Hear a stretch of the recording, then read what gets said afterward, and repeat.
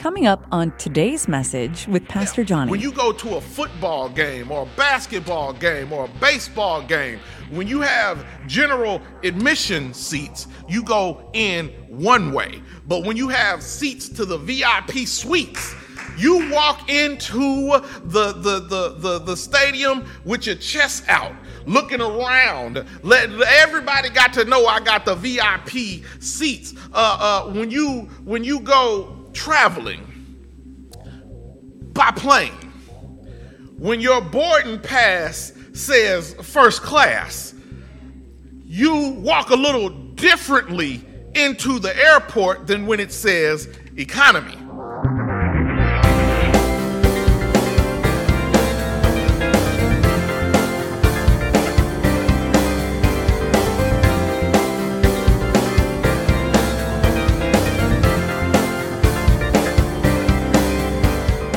Amen. Let's get into the word. Today's message is going to come from Ephesians, the first chapter. I'm going to be reading the third through the 14th verse. Again, that is Ephesians chapter 1, verses 3 through 14. I'm going to be reading the New International Translation of God's Word. Let's see what it has to say for us today. Hear ye the word of the Lord. Praise be to the God and Father of our Lord Jesus Christ, who has blessed us in the heavenly realms with every spiritual blessing in Christ. For he chose us in him before the creation of the world to be holy and blameless in his sight in love. He predestined us for adoption to sonship through Jesus Christ in accordance with his pleasure and will, to the praise of his glorious grace, which he has freely given us in the one he loves. In him we have redemption through his blood, the forgiveness of sins in accordance with the riches of God's grace, that he lavished on us with all wisdom and understanding. He made known to us the mystery of his will according to his good pleasure, which he purposed in Christ, to be put into effect when the times reach their fulfillment, to bring unity to all things in heaven and on earth under Christ. In him we are also chosen, having been predestined according to the plan of him who works out everything in conformity with the purpose of his will, in order that we who were the first to put our hope in Christ might be for the praise of his glory. And you also were included in Christ when you heard the message of truth, the gospel of your salvation. When you believed, you were marked in him with a seal, the promised Holy Spirit, who is a deposit guaranteeing our inheritance until the redemption of those who are God's possession, to the praise of his glory. The word of God for the people of God. Thanks be to God. Pray with me, church. O Lord our God, how excellent is your name in all the earth. We thank you for this opportunity to gather in your word. We thank you for every good and perfect gift that comes from above. We thank you for the rising of the sun and the going down of the same. Lord God, we ask that your will be done in this time in your word. Let every thought that I think and every word that I speak be acceptable in your sight. Hide me behind your cross so that I will not be present. I will decrease and you will increase. In Christ's name we pray. Amen. For the time that we get to spend together today, I would like to talk a little bit about the right compass. The right compass.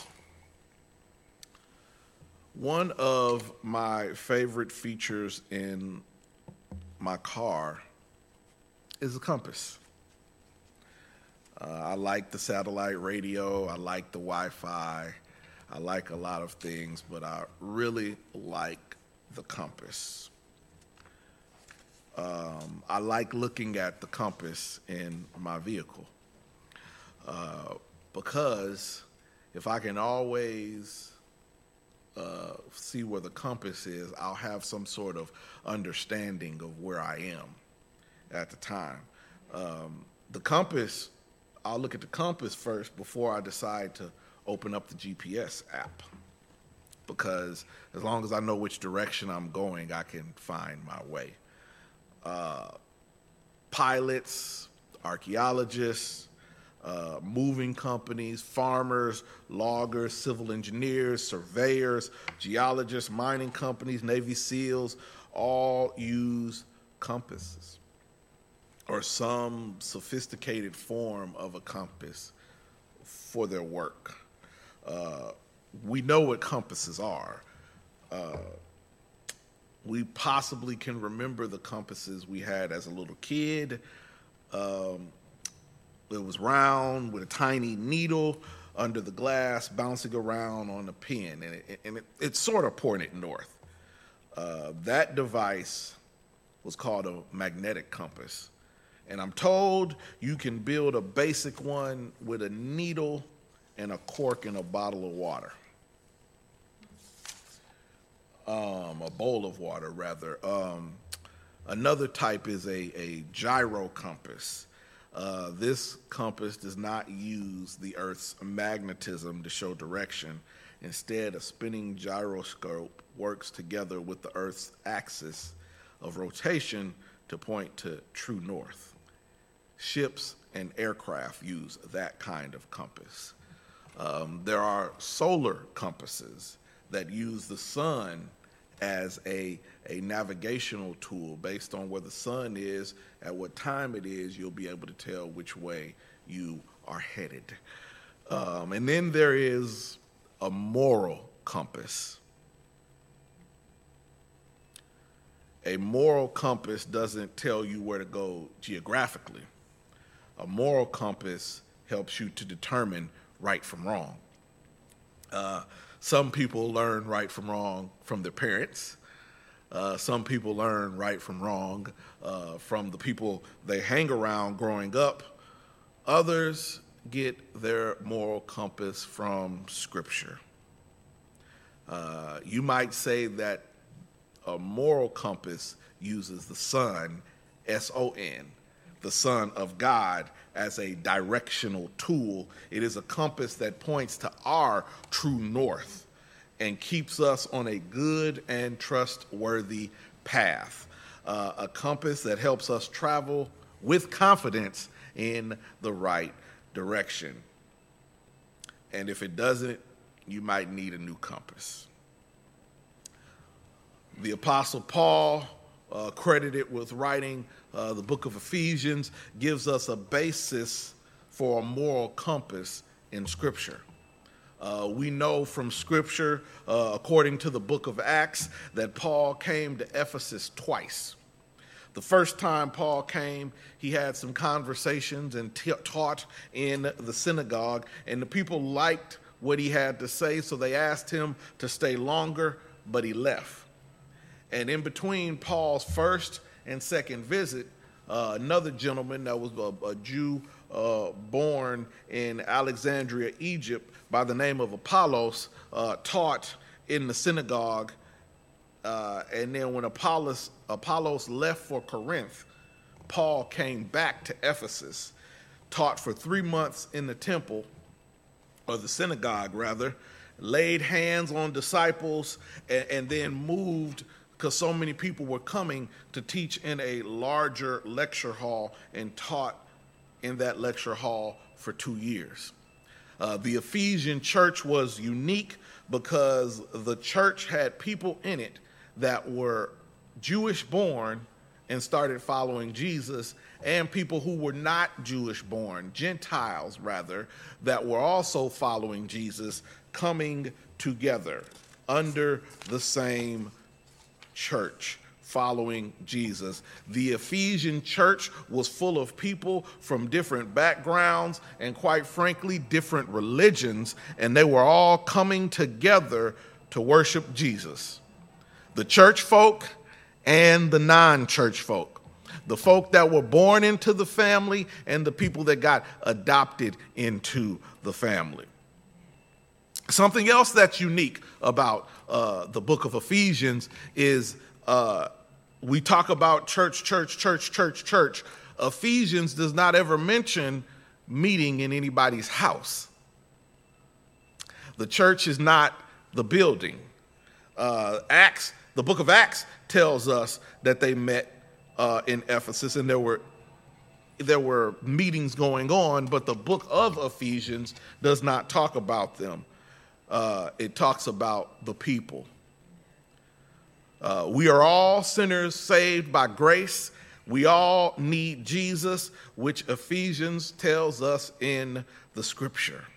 The passage I read for you, verses 3 through 14, are the form of a Jewish blessing. It's all one sentence. They didn't have a lot of punctuation when the scriptures was written. So we added the periods, the commas, the verse numbers, the chapters, but these were all kind of passages that came together. And this was a blessing, one sentence, a long one. And in this blessing, it lets the writer know, lets the people know a few things. Ephesians lets us know that we are chosen, we are children of God, and we are redeemed. We are chosen. God loved us so much that he gave his only begotten son for us. Jesus came that we may have life and have it more abundantly. We were chosen. God told the prophet Jeremiah, I knew you before I formed you in your mother's womb. We are God's chosen people, and we should act like it. We should act like we are chosen. When you go to a restaurant, you go to a restaurant differently when you have a reservation as opposed to if you just try to go to the front of house and say, well, how long is the wait? When you know you have the reservation, you go in with some confidence. You go in with some pep in your step. When you go to a football game or a basketball game or a baseball game, when you have general admission seats, you go in one way. But when you have seats to the VIP suites, you walk into the stadium with your chest out, looking around. Everybody got to know I got the VIP seats. When you go traveling by plane, when your boarding pass says first class, you walk a little differently into the airport than when it says economy. And so you operate differently. And so I say that to say that we are a royal priesthood. We are a chosen generation. We have some reservations that are better. We have a VIP status that is better. We have the best first class boarding pass you could ever have. This boarding pass gives us access to eternal life. We ought to be able to act like we are the apple of God's eye. We better be able to act like that we are the head and not the tail. We ought to be able to act like we are above and shall never be beneath. We ought to be able to carry ourselves like the chosen people we are.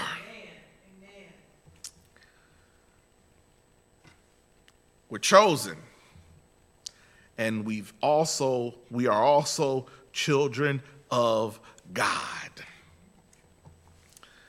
Children get special access to their parents that outsiders do not. Do children with loving parents worry about their future? Do they wonder how they will survive? Do they even bother themselves with these types of adult concerns? No, they have complete and utter confidence that their earthly parents will provide for their needs. My children do not worry about whether or not they are going to eat today. That is not a concern they have. Matter of fact, we got to kind of work on them about that, because my son, God bless him, in his size 13 shoes at the age of 10 years old, goes into the refrigerator like he pay bills. Sorry, that wasn't part of the, but he doesn't worry about it. He has access to the stuff because he knows what his parents own. He has access to. He's not worried about what's going to happen because he's safe. He knows his chances of survival are good because he has parents that have his best interest at heart. He has parents that are going to take care of him. Our children are comfortable and safe. Amen. And just like earthly parents will keep their children on the right path and comfortable and safe, we have a spiritual parent that is able to protect us, that is able to guide us, that is able to be there for us, and what is his is ours. Amen. We are the children of God. And not only that, we are forgiven and redeemed. We are forgiven for our sins. We are forgiven for the state of sin. We should be punished. We should have eternal separation from God, but we have been redeemed. When you redeem something, when they said that in the Bible, that meant there was a debt to be paid. That meant you owed somebody something, and if you could not pay it back yourself, they went and found the closest relative that was able to take on the debt for you to get out of bondage, to get out of the debt that you were in. And so when we have a redeemer, we have the best sibling that we could ever ask for, the one who knew no sin, the one who lived a life that we couldn't live and died a death that we couldn't die and gave himself up willingly, ransomed him for our lives. We've been redeemed. And because we've been redeemed, we can follow the right compass. And when we have the right compass, we can use it. We have to use it. A compass cannot help you if it is buried in your pocket, or if it is buried in your backpack, or if it is sitting at home on a shelf. You have to use the compass. Not only do you have to use the compass, you have to trust the compass. The compass is not going to lie to you. Trust it even when your instincts or your preferences or what you've always done suggest a different path. You have the compass for a reason, and if you don't trust the compass, it's just taking up space. Your compass is a device that is used to guide you and ensure that you are heading on the right direction, that you are in the place that you need to be. As a traveler and someone going on a path, a sojourner in life, you want to arrive safely at your destination. There are airlines that have catchphrases that say safety is our most important priority. And so if the airline wants to get you from A to B safely, so too does God want you to get from A to B safely. The joy of our eternal home is to trust the compass. But not only do you trust the compass, you got to check the compass often.